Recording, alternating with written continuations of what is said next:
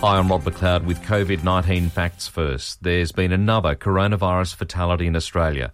The victim dying in hospital in Orange in New South Wales. There have now been 21 deaths with 4,800 confirmed COVID-19 cases.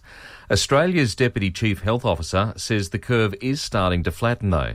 But Professor Paul Kelly believes we will have to continue as we are for months. We are continuing to get more cases, but that curve is flattening. And rather than thinking about a peak, we should be thinking about a long haul. He's also urging Australians to get their flu vaccine ASAP to prevent a double blow to the health system in winter. Across the globe, 40,000 have succumbed to the virus, half of them in Italy and Spain. Australia's biggest private builder, Hutchinson Builders, has made 200 staff redundant in the latest company response to COVID-19.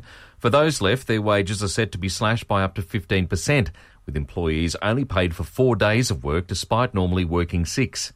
While Assistant Treasurer Michael Sukar has highlighted the 6-month moratorium on evictions does not mean we don't have to pay rent. He's told the ABC it's a balance between landlords and tenants. Yes, there's a moratorium because we are in extraordinary economic circumstances, but that does not absolve people of their responsibility to pay their rent. So unless you've got an arrangement with your landlord, you are required to pay your rent. And just repeating, Australia's COVID-19 toll now stands at 21 following the death of an elderly patient in Orange in New South Wales. You ready? The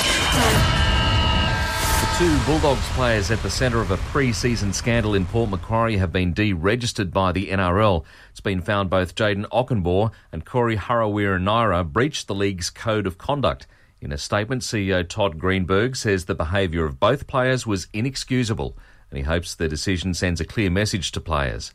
And FIFA has vowed to use some of its $4.4 billion to help competitions across the world bounce back from COVID-19 and get news and sport when you want it. Download our app now.